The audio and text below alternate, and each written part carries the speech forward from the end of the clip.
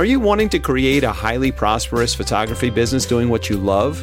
Or maybe you have a great business already and want to up your game? Then you're in the right place. Master craftsman photographer Lucy Dumas and her guests are here to support you on your journey. Now here's your hostess and tour guide, Lucy. Remember that all success is based on long-term commitment, faith, discipline, attitude, and a few stepping stones along the way. And that's a great quote by Jim Rohn. And my guest has had long-term success, and I will share more about this and who he is and why you want to listen to him in just a sec. Before I do, I have a request. First of all, I'd love for you to check out my newly updated website, lucydumascoaching.com. And I'd love an email or a Facebook shout out or a comment wherever you're listening to this, just to let me know you're listening and what you appreciate. I'm a person that my love language, one of them is words of affirmation. And recently I've had a few people tell me they listen on their walks or different things. And it just gives me a reason to keep doing this because this is a labor of love. Yes, I get new clients now and then with my coaching, but mostly I'm sharing. And so, yeah, it would mean a lot if you could just take a minute and say howdy. Okay, that being said, let me tell you about the great Mark Campbell. His bios, he wrote it pretty simply. And I think after 40 years in the biz, he probably has a much longer bio. But here's in a nutshell. He started his career 40 years ago. He closed his studio in 2021, and he is currently the vice president of the Professional Photographers of America. He has spoken and mentored extensively throughout the U.S. for over 20 years. He was an Adobe certified expert for a time. Oh, and if you're going to listen in 2024, then you need to know he's the current president of the Professional Photographers of America. But if you're listening in 2023, he's the future president of the board at PPA. And we've never officially met, so I'm super excited to learn more about Mark and to share him with you. So, Mark, I would love to know just a little in a nutshell, what got you started in photography? Oh, wow. I think the story is pretty similar to a lot of people. I just always loved taking pictures. I remember as a kid stealing my dad's little Kodak Instamatic and wandering around taking pictures and having him process the film and go, who shot this? I didn't take these, and then getting older and, getting into the workforce and having money to spend, I started to buy cameras. And, I had friends at the time who were building show cars and motorcycles and things like that. And, so the natural request is, oh, could you take some pictures of my car? And that just led one thing into another. It wasn't until that started happening that I realized you could actually make money doing this. It had never dawned on me before. At the time I was working in a steel mill. I was working in electrical maintenance in a steel mill. I hated the job, but it was, great money, great benefits. Those were in the days that the word copay didn't exist. Your insurance covered everything. Yeah. So if you had a job like that, you hung on to it. But, fate just had a different path, and it was drawing me more and more towards something more creative. And one day I just snapped and walked away from it all and have been doing this ever since. So when you did that, did you have savings? Did you have a rich wife? How did you find the courage to make that change? So the studio had been in operation part-time for, I want to say, 4 years. I'd worked freelance for some other studios prior to that. And then I had my own studio for about 4 years, but it was part-time. And my wife at the time, she's my ex-wife now, she quit her job in, I think it was New Year's of 1993. And the plan was for her to manage the studio, book the appointments, and then I would shoot evenings and weekends. And that lasted about 4 months, and I just couldn't take it anymore. I'd been at this job for 15 years and knew it's not where I was supposed to be. Mm-hmm. I knew where I was supposed to be. And so it just came to a head one day, and I walked away. We were primarily a wedding studio at the time. And I'd say we were doing 35 or 40 weddings a year. So I knew I wasn't going to starve. Yeah. And then that just expanded and exploded into literally all types and all genres of photography. If the phone rang and someone said, "Can you do this?" the answer was yes, no matter what it was. We live in a relatively small town. And so, you couldn't really, at the time anyway, you couldn't specialize. But, it was a great time to be in business. I'm sure you remember that the phone rang. If you were a studio and if you were operating full time, your phone rang. You didn't have to worry about, the marketing aspect as much as you do today. So we were busy, but it was a huge leap of faith for both of us to leave our jobs within a 4-month period and essentially jump into something completely unknown. But we just both knew where we were supposed to be. So the first thing I heard was you just had that gut feeling, and there was evidence that it was going well, and you had found a foundation with the weddings. Is there anything else when you think about what it took? Did it take courage? Did it take, is there any advice you can give people who are? It took anger. Okay.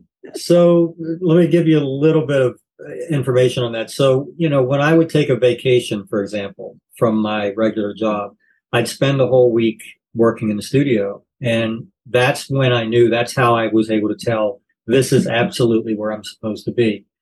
And in 1993, I bought the building that my studio was in and started doing remodeling to it. And I'd taken a couple of days off from my regular job so I could be there while they were doing critical things that needed decisions made. And when I went back to work, they basically took me aside and slapped me on the wrist and said, it's time to grow up and, put away the toys and be an adult. I would think I was 32 or 33 at the time. And you need to make a decision. And I said, you're right. I do. And I said, I'm going to go clean out my locker. And I went on and I never looked back. So that I just got, upset doing something that I didn't love and knowing where I was supposed to be. So It took a little bit of anger.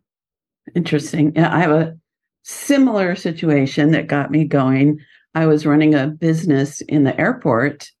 It had been given to me like a small business rather than me being the manager of it, exchanging foreign currency and travel insurance. And I did really well, but then I was making some money just like you. I was like, I can afford a good camera. And I started doing darkroom work, and I started loving photography so much that I was distracted. And then if you remember the big recession in 1982, they wanted to cut my guarantee in half. This was Mutual of Omaha. And of course, I balked at that because I'd already bought a condo and I got used to making some good money, and they canceled my contract.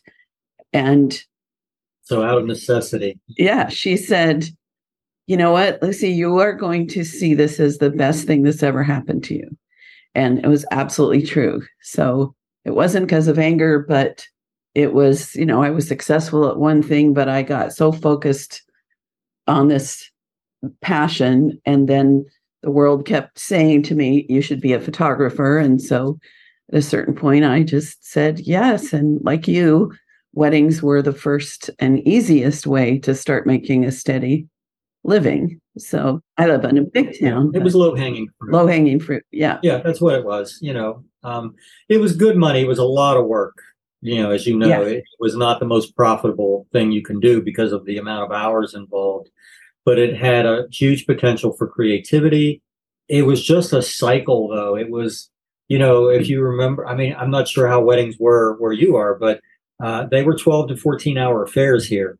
and they involved sometimes as many as 4 or 5 people on my crew, and an entire van load of equipment front to back, everything from video projection equipment to video recording and photography, backgrounds, lights. We did all of that back in the 80s and 90s. So yeah, there was a lot involved in it. It was a lot of work.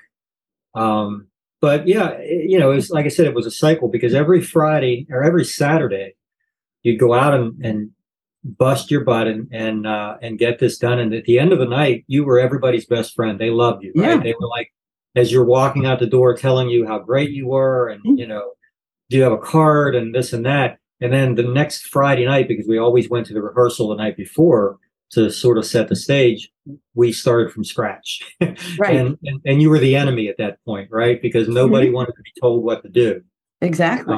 And so it was a fun thing, but it does take its toll. And I think that was probably the first thing that I let go.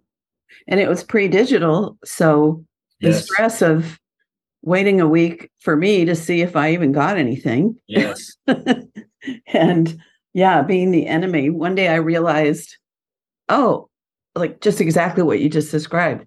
Every Saturday, I'm in a new job with new bosses, new coworkers.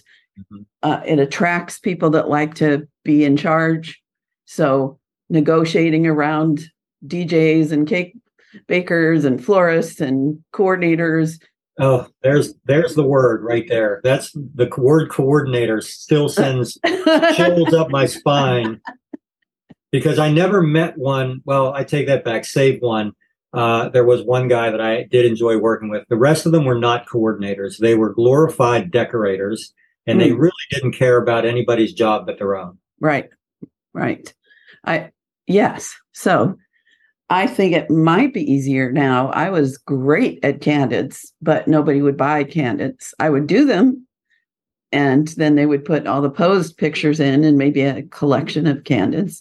But man, the training, architecture, parties, portraiture, fashion, so many things that we get to learn while doing that. It's a great crash course. It is. Yeah. So when you switched and began to do something that was more time, like worth your time and money, better time for dollar exchange, what did you focus on? So we did keep doing weddings for a long time. I think I did them starting, my first one was in 1983, and I probably stopped around 2011 or so. So I did them for quite a while, but we reduced, the numbers and changed how we did them. But as we started to do that, we filled that void. Probably my favorite thing to shoot were high school seniors, because, they came in with a world of ideas and, like you said, fashion. They were fun and creative. They took direction well. They were profitable for the amount of time invested. They were, one of the most profitable, probably second only to families. So we did families, we did children, and it was that whole cycle of life. The weddings generated the children, which generated the families, which generated the seniors. Right. So we did literally everything, then got into commercial, corporate headshots, product photography. Now I'm doing, real estate, and I'm an FAA licensed drone pilot. So literally anything that involved creating an image, we did. So if you were told, Mark, you have to pick one thing right now, and you're guaranteed success at getting hyper-focused on one.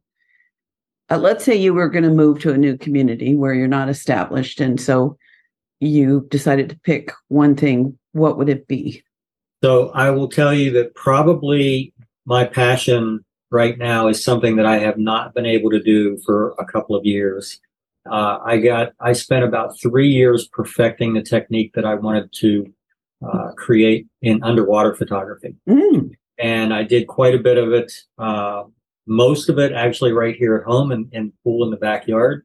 And then right about the time that it needed some major repairs, COVID came along. Nice. and made it impossible because there were no materials available. Mm-hmm. And then a year later, when you could get the materials, there was nobody available to work on them because they were all backed up. So I have spent the last 2 years reconstructing and restoring the swimming pool in the backyard so that I can do underwater photography again. I'm probably about 3 weeks away from putting a new liner in and water. So after 2 years, I'm almost back to it. But I absolutely love photographing underwater. I like being in a controlled situation. Rather, I have shot in springs and some open water areas, but for the most part, I find that it suits my technique better to be in a controlled environment. Plus, I hate being cold, so I can crank the temperature up and be nice and comfortable because these shoots will last 2 to 3 hours typically, and I don't like to be cold. So, are you doing underwater photography and making money at it, or is this your semi-retirement creative passion, or maybe both? It's the plan is for it to be both. So I did not make a ton of money at it. I'll be honest. While I was creating this opportunity and like I said, perfecting the technique, because I just needed to shoot and shoot and shoot and get as much material and play and work as much as possible until I was able to develop a pattern that avoided all of the problems and gave me the results that I wanted. And so, yeah, I would love now that this is, next season we'll be back in operation. I would love to start to market that. And honestly, that alone, if I did nothing but that, I can only work for 3 months out of the year here, but that doesn't mean I can't travel. Florida, California, Texas, if we can, find a way to garner clients in those areas, travel and work in their locations, there's no reason why we can't do that. There's just no reason.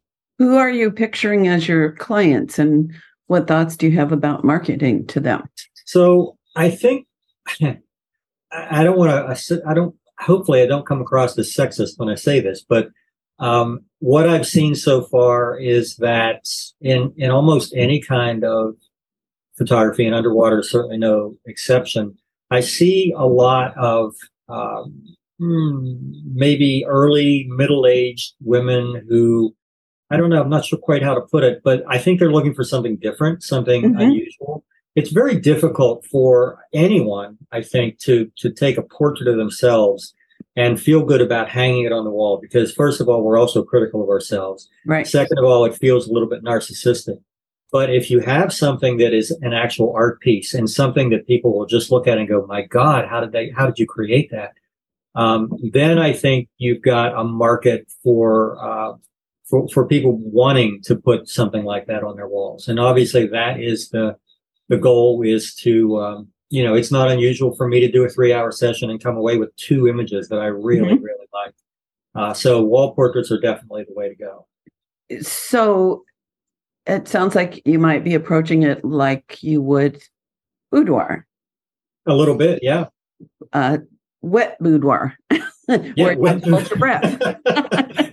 So yeah, it's funny that the technique involves. I do a lot of. I have a whole arsenal of fabrics that I work with underwater. That you're never really sure what's going to flow well underwater until you test it.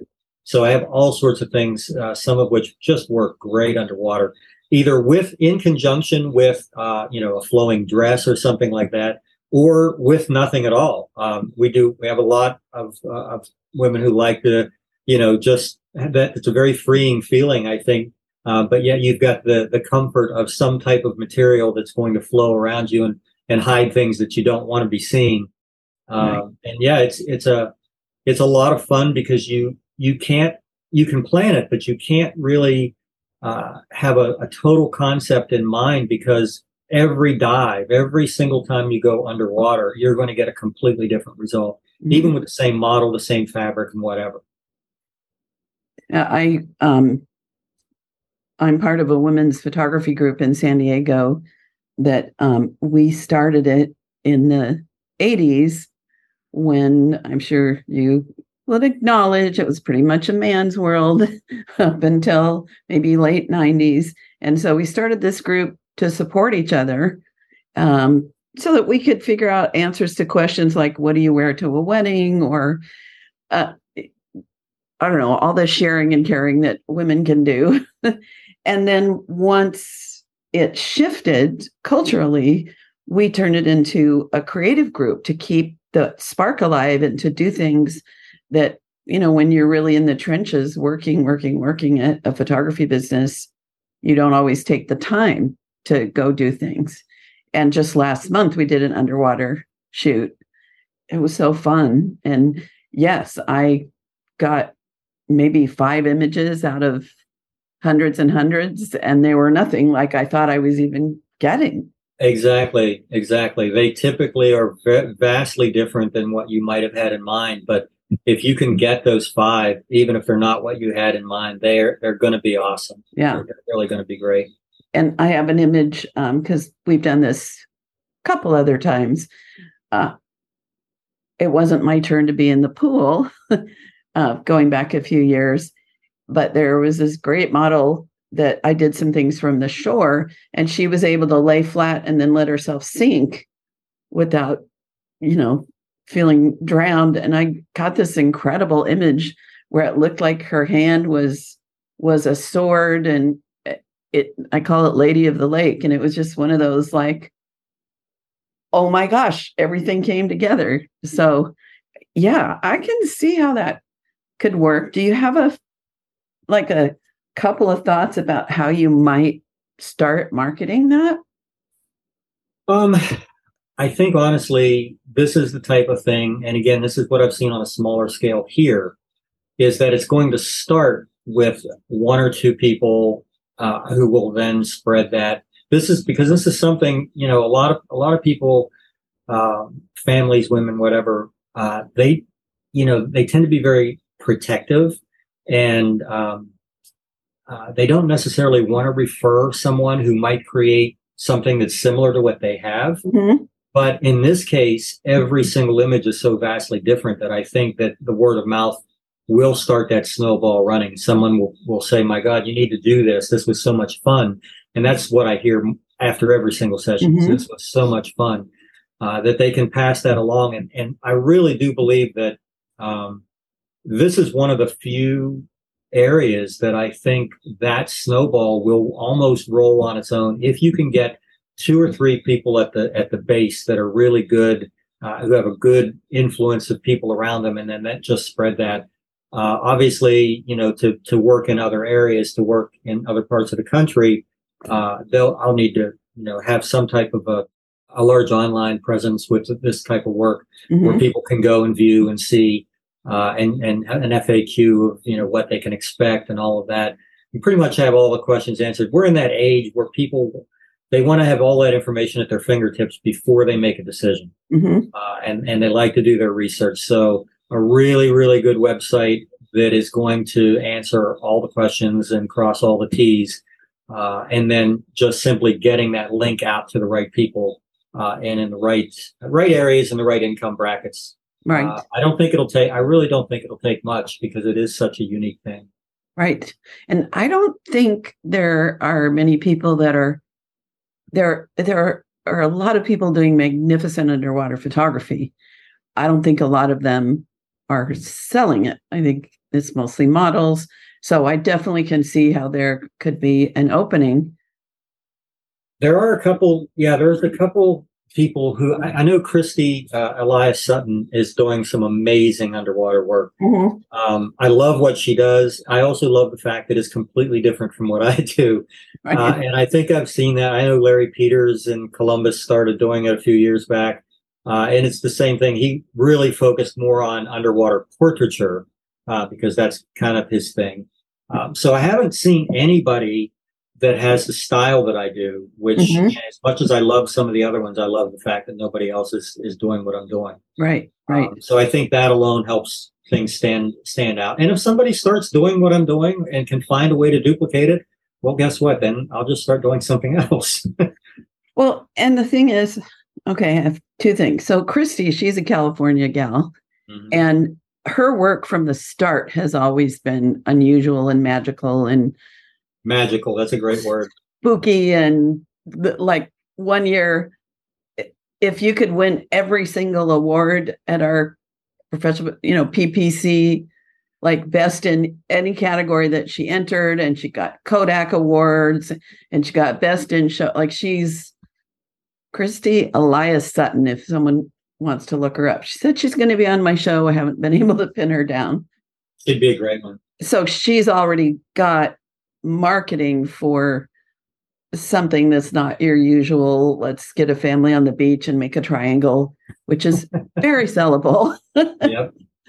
And I was thinking about how maybe you had the same experience in your community, but when I was starting, people were not buying wall portraits of families that much.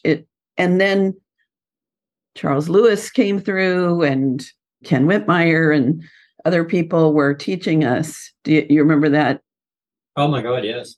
Yep, and yep. What happened was the more people in my community that started focusing on wall portraits, the more business there was for everybody, because someone would go in a home, see a beautiful portrait over the fireplace and want that, and then start looking for a photographer. They didn't only go to that studio. And so there became a market for that. And so I think your idea of, let's do this beyond the creative, fun art play, let's make it a viable, profitable business, we'll just open it up for everybody.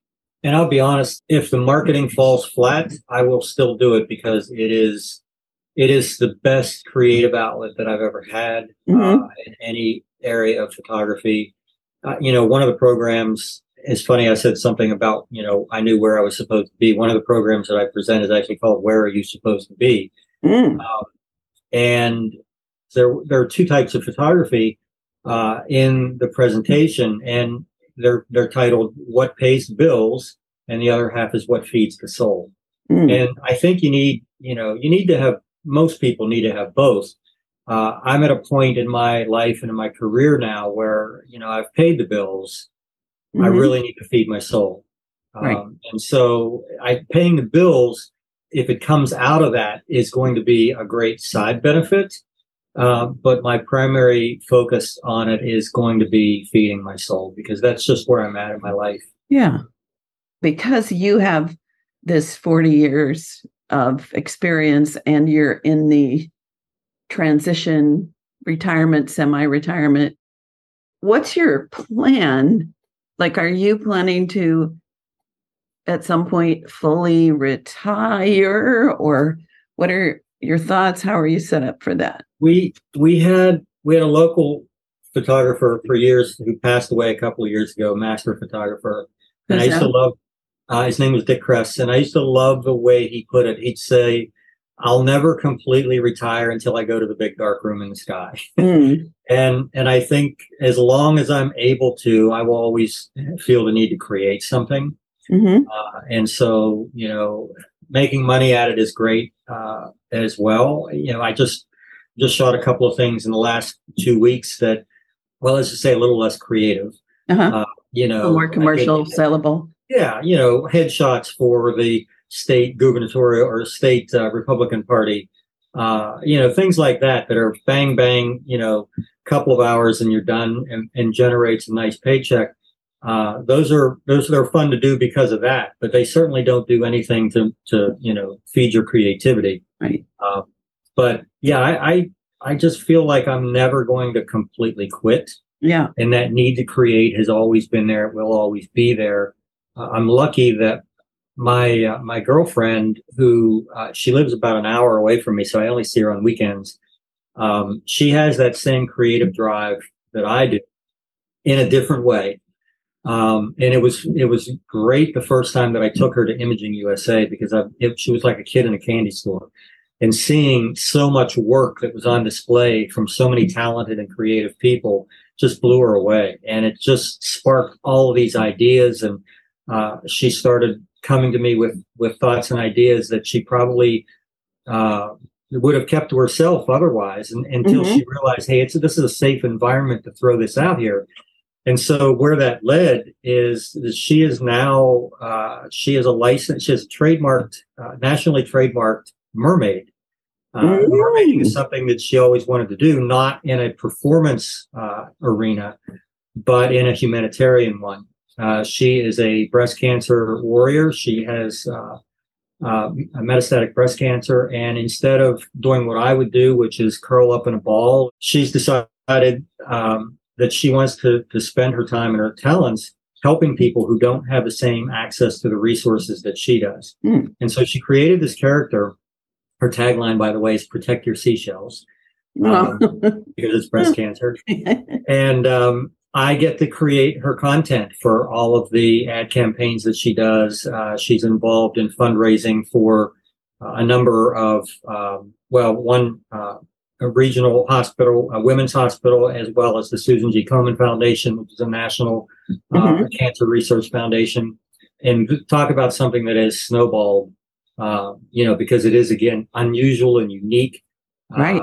It's a constant source of, I need images for this or images for that, or there's an event here and we're going to go and maybe we photograph it and maybe we just go as guests or whatever. But it's a fun thing to do, even though it's surrounded by, something which is kind of dark and gloomy. Her idea has always been that when you look at any marketing that's done in the breast cancer arena or cancer in general, it's always showing you somebody who is literally with one foot in the grave, because the target market and the idea is we need to generate funds and we need to make money. So we're not going to do that by showing people that are healthy and fun, but she wants to create imagery for the women who are going through this and don't want to see those kinds of images. They want hope. They want to realize that it's not a death sentence, that you can still achieve whatever you want. She's currently part of a dragon boat team and does dragon boat racing along with a whole boat full of breast cancer warriors. So it's a really cool thing to see. Literal boat full. So what I'm hoping this is sparking for people is for them to think about what kinds of things they love to do that can contribute to others. One of the things I'm the most proud of is I worked with San Diego County Adoption and photographed kids that were ready for forever homes, and I'll, volunteer. So my question for you is, in this 40-year career, what's something that you're the most proud of? Oh, wow.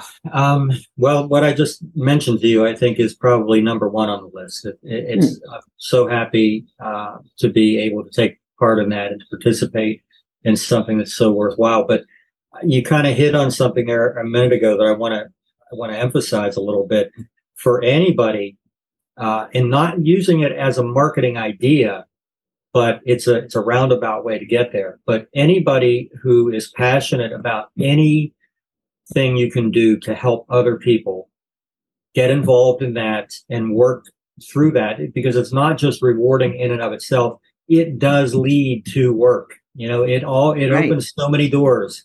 Like I said, it's not the way you look at it. You don't go into it thinking, well, I'm going to do this because I'll get business out of it. No, you do it because you love it and because it helps someone. But because of that, business does come through. Over the years, we've done, children's promotions where money was donated to, Toys for Tot type things. And, I can't even remember now. It seemed like one led into another and they were all becoming a blur after so many years. But I don't think there was ever a time when we weren't actively involved in some type of fundraising or charity. Right. Just because, we're part of the community and, that's what you should do. That's what everybody should do. It's the right thing to do. One of the things, thank you for that, Mark. One of the things that happened after I did, we did calendars 2 years in a row, and each month was a different child or sibling group, and they partnered with churches. So I photographed the child with the pastor of each of those churches. Now, I'm a preacher's kid, so pretty clear that this was supposed to be my assignment. What happened was I was freed to photograph the way that I was inspired with these kids. My job was to, in a non-financially way, sell the kids. And so I didn't have in my mind, is someone going to buy these? And it dislodged something in me in a good way that then my work from that point on changed and was better because I'd been kind of gotten into the PPA style rut. You know what I mean by that?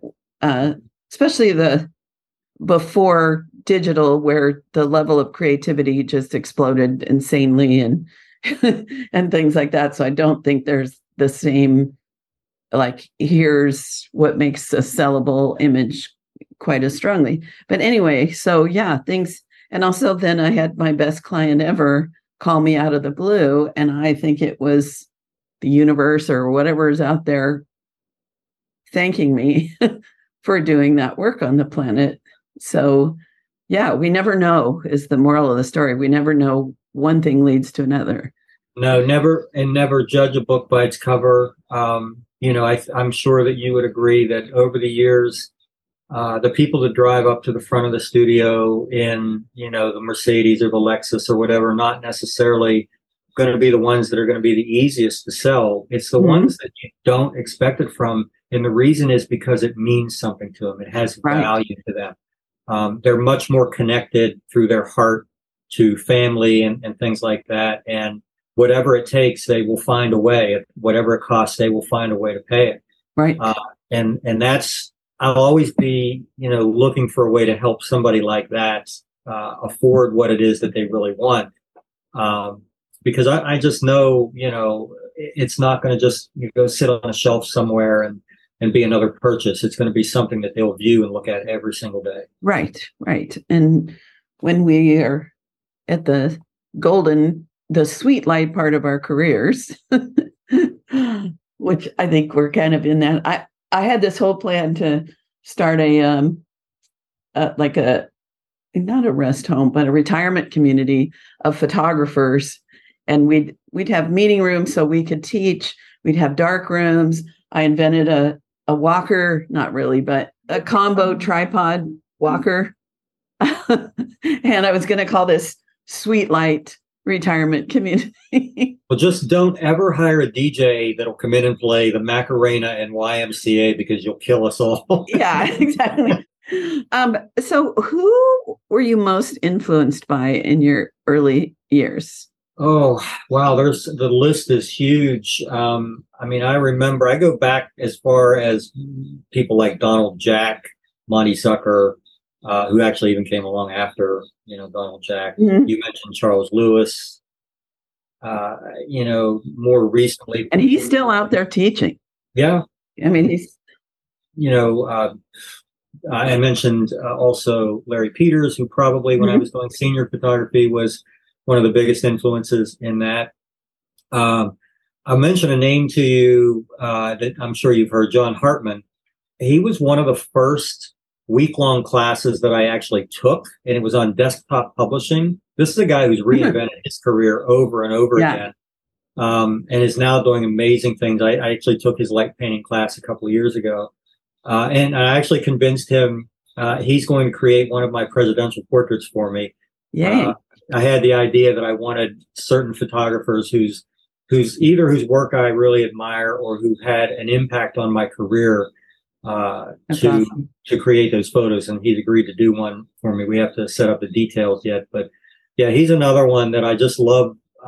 His work is excellent, and he's not stuck in one rut. He's continually evolved and doing all sorts of different things and doing each one of them amazingly. So I know there's a huge list of people. Joseph and Luis Simone from Canada. Oh my God. Just amazing work. Amazing. Yeah. So John Hartman has been on my show. So if people are like, I want to know more about him, just page back maybe a year ago or so. And you'll be able to find him and how I don't pick people's brains. I wander around and see what I find in there. So, Yeah, he's such a great guy. and the reason I ask that is just so that people listening will understand that a 40-year career did not happen from sitting at home in our houses online, hoping and praying someone will find us. Like, we were out there, especially active in the Professional Photographers of America, in our local or state chapters, so much education available. And then the camaraderie. I have, like, probably if I look at your friends on Facebook and my friends, we probably have 150 mutual friends. I'm sure.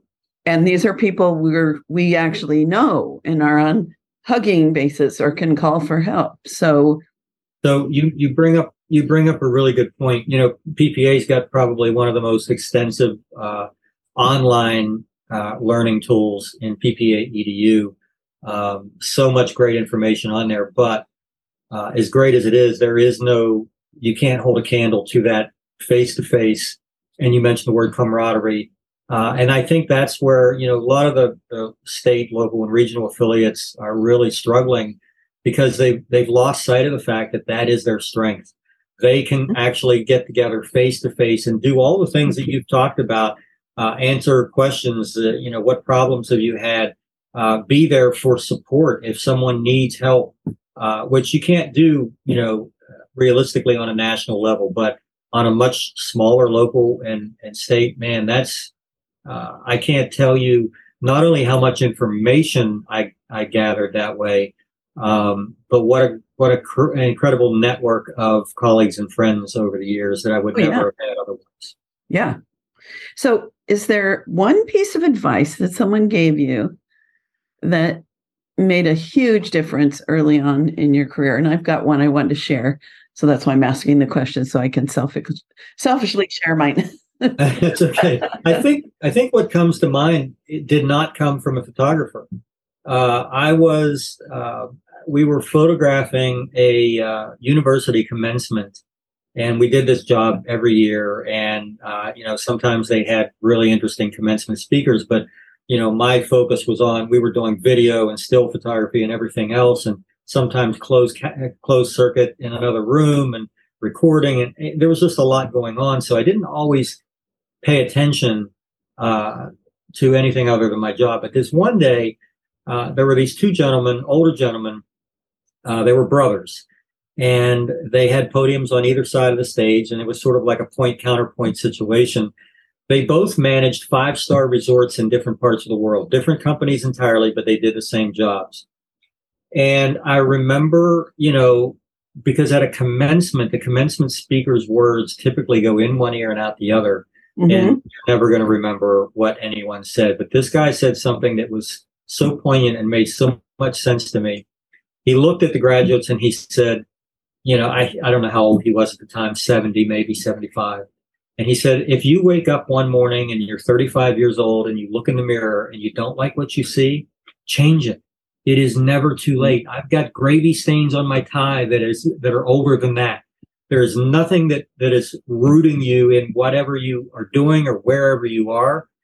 If you feel that you need to be doing something else and be somewhere else, do it. And we live in a country that allows that to happen. Right. Not every country does, but we do. And there's no excuse. There are excuses, obviously, if you have obligations to fulfill and so forth. But there's always a way. If you feel that you need to do something, do it. And I never forgot that. And do it now, because nothing is guaranteed. There's no promise of tomorrow. And I've seen way too many people put things off and never get there because the unexpected happens. Right. So, yeah, the advice given to me was change if you need to. And the advice I'll give out to anyone else is change it now if you need to. I love it. Yeah, I've reinvented my career now 3 times, because wedding photography for 12 years and then kids, and which evolved into families, and then now coaching and podcast. And it keeps life interesting. And then it also gives me more to learn. So this was this was one of those not as profound, but really practical. And it was during lunch at a photography 2-day seminar our photo lab used to give. And somebody who's just a little bit more ahead of me in the business, maybe 5 years, local guy, we were talking about pricing. And he said, the way to get to the pricing you is start out at a place where it's reasonable, you can make profit on it. And then when you're as busy as you want to be, go up 10 to 20%. And then you'll have more time, but you'll make the same money. And then get busy marketing, improve your work, and then you'll get busy again and just keep rinse and repeat. And, you can't start out at $200 and do that because it'll be 20 years before you're making, I don't know, 1,000. But that's how I got to the top of the food chain in weddings, and same with portraits. Not the same, but practical. And if I can piggyback on that, because I love that thought. What I used to tell people, which I think made them, jump back a little bit and say, what? You should not, in my opinion, this is everything I'm saying is my opinion, obviously. Mm-hmm. You shouldn't be able to afford yourself. Right. If you can afford, if you're setting your pricing based on what you would pay or what you can afford, your income will never grow. You need to be charging more than what you can afford to pay if you want your income to grow. That was one thing. And then the second part of that, and again, you brought this thought to my head. I remember years ago, after doing weddings for about 10 years, so this would have been early 90s. We were probably, our average was around $2,000 for a wedding in the early 90s. And I thought to myself, what would happen if I doubled my prices? What if I doubled and I tried to get a $4,000 average? Well, I thought, the first thing that'll happen is I'll lose half my clients. But then I took a pencil and a piece of paper and I figured out that 40 weddings at $2,000 is $80,000. 20 weddings at $4,000 is $80,000. But I have 20 free weekends to pursue other things, other types of work, 20 less brides I have to deal with. And the amount of time that I would put back in my pocket was just amazing. So that's literally what we did. And it worked exactly the way we wanted to. And it's funny, when your pricing goes up, this is another thing for people to consider. When your pricing goes up, you tend to have fewer problems because the people who like the nickel and dime you are the ones that will trickle away when that happens. Right. I've pondered, why is that you get more complaints? And then I was thinking about, I'm searching for a house painter, and there's a neighbor who would charge $8,000 when everyone else is charging $25,000. Would I trust him, or would I watch everything he did? Because why is he so cheap? So it's that level of trust. The more that they invest with us, the more they'll be hands off because they trust us as professionals. And the word invest, I love. That was something that we used a lot. And whenever we had somebody who was, a little bit hesitant to push through and actually sign the check for whatever the amount was, we explained to them that this is an investment, and you make this investment one time. And what I mean by that is, in 5 years, if your house burns down or your dog eats your portrait or whatever, you've bought it, and you will only buy it one time. Whatever the reason, we will replace it no matter what. And that was amazing how that calmed people's fears and made them realize that, they don't have to put it up on the wall and worry about it every day. Like, don't touch it, don't go near it. They've bought it, they own it. And I think in 40 years, we replaced 2 portraits due to homes burning down. Well, and I love it has to be the reality that you kept negatives and you keep your digital files safe and sound. We did until the early 2000s, when my studio was hit with a massive flood while I was teaching in North Carolina, and got back, and almost all of our negatives, the things that were still in production, were upstairs, but everything that was in storage in the basement was gone. So Oh, that's heartbreaking. yeah, But now I'm sure you keep your digital files. yeah. And they're so much smaller, aren't they? It seems like it, but there's so many more of them, I think, and that's why That's it seems a true. little more daunting. But yeah, everything's backed up multiple times. Yeah. Finding them later, that's always for me a little bit of a challenge. Yeah, we had a good catalog system, so I think we're in good shape there. So I'm super excited that you're going to be president, and I get to say, I know the president now. So you're coming into your presidency in March of next year. so soon. Do you have a goal or a vision, like the number one thing that you would love at the end of your year to be like, wow, I really made that happen with my team? So the general thought that all of us have on the board, and I think everybody, I think Mary Fisk Taylor was the first one that I heard actually vocalize this, is to say, leave it better than you found it.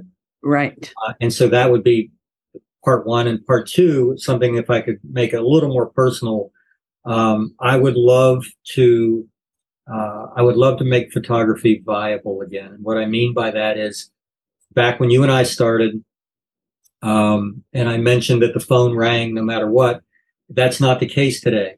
And a lot of photographers are struggling to make that happen. I would love to create an environment where not only is photography a viable, and it can be. There are a lot of people out there that are killing it right now. Mm-hmm. But I would like to see that happen on the scale that we had it back in the 80s and 90s, so that it is viable and that it is a respected profession again. Because what's happened with society is we've become a commodity, and everybody says, well, why would you spend that kind of money on that? Anybody can do that with a cell phone. I want them to understand what they cannot do with a cell phone. So do you have some plans for, because that's a big, for a year as president. Yeah, this is more of a long-term goal, but it all comes from education. It all comes from, just getting the information out there to let people know what it is that they know, what it is they need to know in order for that to happen. I'll tell you one of the best people to talk to along those lines, if you haven't already, he's our industry advisor on the board, Ronan Ryle from Ireland. He's been on my show. Man, amazing guy. Yes. Oh my and gosh. he and I, we think a lot alike along those lines where, hey, competition is great and it's fun and all of that. And there's a lot of things that are fun, but bottom line is, who wants to be a starving artist? Right. And so that's what I'd like to see kind of go away a little bit, is the starving artist idea. Yeah. This something that was really awesome that I don't think we do anymore is there was a charitable competition where we would submit, we would do something as a nonprofits, and I won with the calendar that I did for San Diego County Adoption. I won $1,000 from PPA and got the top printed thing. And that, if I were in your position, that might be something that I would bring back, is people submitting projects, printed things they've done to serve. I know right now, Rich and his team have quite a bit on their plate trying to get the new IPC up and running and still keeping the MIR, flowing smoothly. But down the road, those are great ideas. And it's funny, this PPA staff is so good that so many times we'll come to them with an idea and say, hey, have you guys thought about that? And they're like, started on that 6 months ago. So they probably already are doing that, because they live it. It's their job day in and day out. We get together quarterly and we've got all these ideas, and then we find out, wow, they've been working on this for a while already. So yeah, it's amazing. I'll have a conversation with Rich about that and see what he has to say. Yeah, it was so 2000, right around there is when, for about 3 years, they had, I don't know if I have, it was the Annie Award. Oh yeah, I remember those. Have. Yep, for Ann Monteith. Yeah. There Yeah. was another name I should have mentioned when you asked influence. And she's been on my show too. So all Yeah, the she's cool a great kids. So it's lady. about time I reached out to you, Mark, is all our Yeah, cool I think go check our friends list. I think you might find more than 150. probably.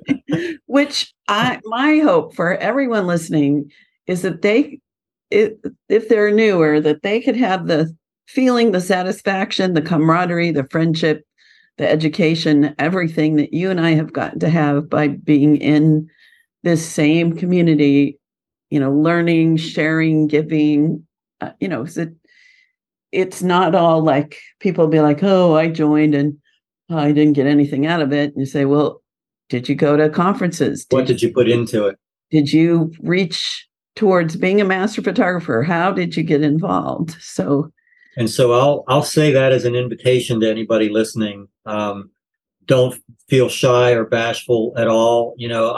I've been around since dirt, but that doesn't mean, I'm no different than anybody else, and I'm more than willing to help anybody reach out, either as just another photographer or as, PPA board member, whatever. I'm more than willing to try to help somebody who's struggling get to where they need to be.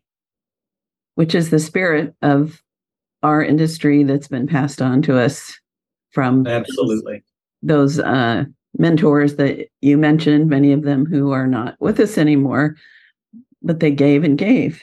And so, yeah, think about how you can give. So how would someone get in touch with you if they have a question? So you can, first of all, my PPA email address is printed every month in the magazine. It's in the front, one of the front pages of the magazine. But it's just mcampbell@ppa.com. My studio address is mark@prestigephoto.net. So that's another way to go directly to me. Probably email is the quickest way you're going to get a response, because I'm on my email pretty much constantly, unless I'm grinding concrete in the pool in the backyard. I'm checking it frequently, so be more than happy to help. Wonderful. And so I'd love to have you either, if there's something you would feel like, oh, I wish I'd have mentioned this, or a parting thought you want to leave us with. I want to open the floor for you. So what do you got for me?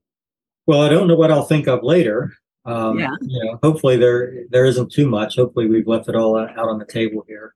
But I think really what it comes down to for me, and I think to wrap up everything I've been talking about, is to just follow your passion.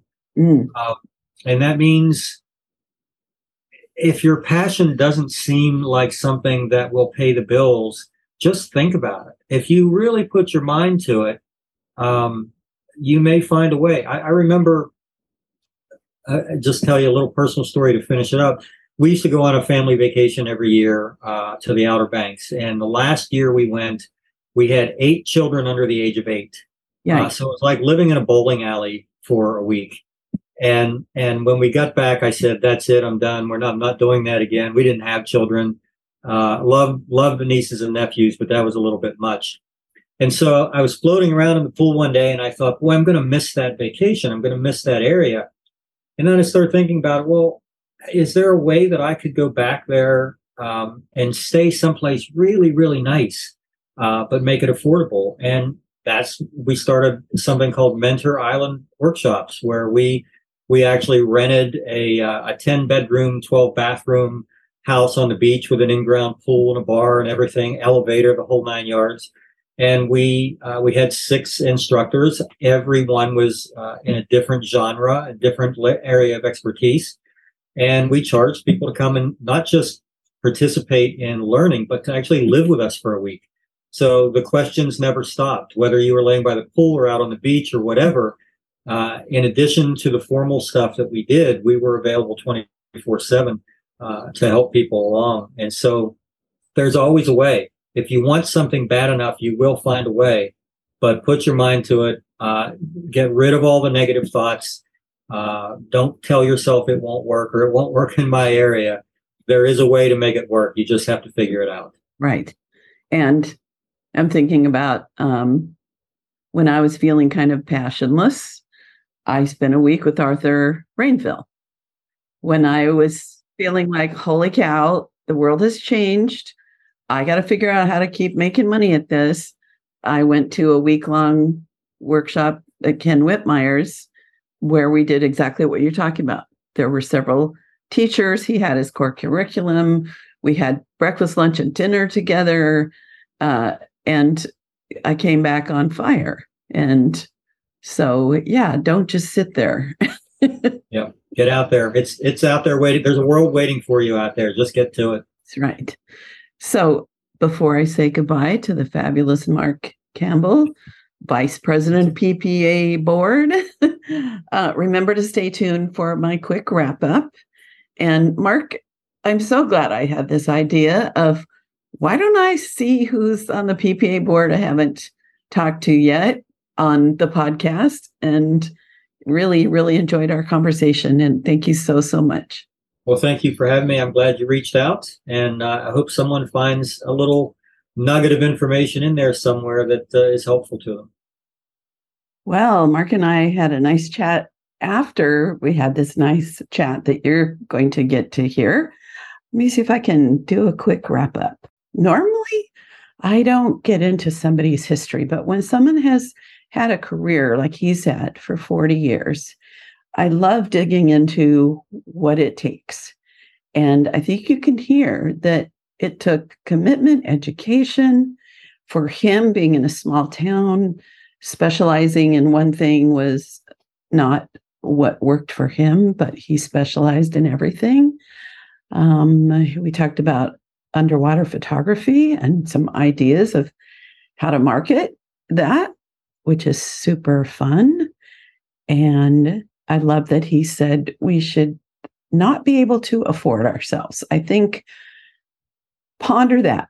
And if you get to the point where you can afford yourself, then raise it, even after 40 years. I certainly could afford myself as a photographer, which tells me maybe I need to double what I'm charging so that I wouldn't be comfortable paying for myself again. Anyhow, hope I'm not babbling too much. I think some of the core is just getting involved in this profession, not just a great big PPA advertisement and our local chapters, but wherever you are in the world, 95 countries and counting, connect with others, make friends, grow together. So that's it for now. And thank you for sending me an email or a comment on the podcast or YouTube, just letting me know that you're listening and maybe one quick thing that you appreciate or what you're getting out of it. So thank you, thank you, thank you. And that's it. Big hug from San Diego. You have been listening to The Highly Profitable Photographer with Lucy Dumas. If you've enjoyed this podcast, please rate, subscribe, review, and share. To connect one-on-one and learn more about our coaching programs, just go to lucydumascoaching.com. Until next time, go have fun photographing and selling your work.